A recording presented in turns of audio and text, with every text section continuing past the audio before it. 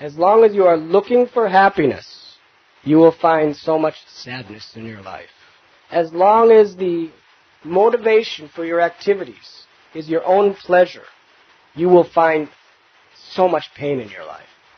As long as the motivation for your activities is your own happiness, you will find so much distress in your life.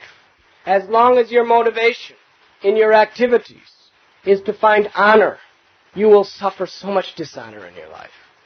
Until you work and you act for the pleasure of Krishna, you have to suffer the dualities of material existence.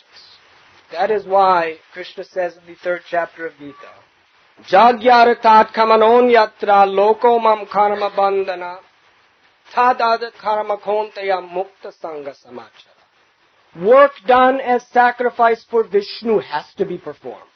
Otherwise, whatever work you do with any other motivation than the pleasure of Krishna, it will only cause bondage.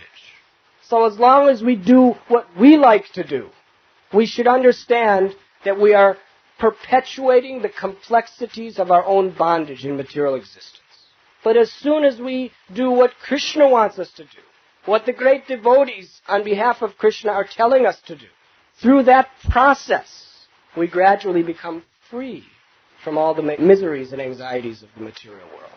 Brahma bhuta prasannatma na sochati na kankshati samasarabeshu madbhaktim labate param. Krishna says that one who attains this divine state of Brahman, he does not hanker nor lament for anything. He is prasannatma, he is joyful. Why? Because he is constantly engaging his senses in the service of Krishna. Hrishikena hrishikesha sevanam bhakti ruchite. When your senses are constantly engaged in Krishna's service, then the senses actually become satisfied. They become purified. Satisfaction can only truly be experienced in the purified state. So by putting aside what we like and accepting what Krishna likes, that is the process of purification. Arjuna did not want to fight, but Krishna told him, you do not want to fight, but I want you to fight. If you do not fight, if you do what you like to do, then you will suffer the repetition of birth and death. But if you do what I like you to do, then you will attain eternal happiness in the spiritual world. You were listening to Radhanath Swami on devotionalnectar.com.